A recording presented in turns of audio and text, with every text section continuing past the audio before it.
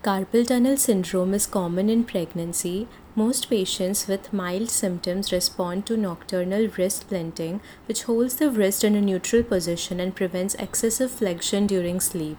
In most cases, symptoms resolve spontaneously after childbirth.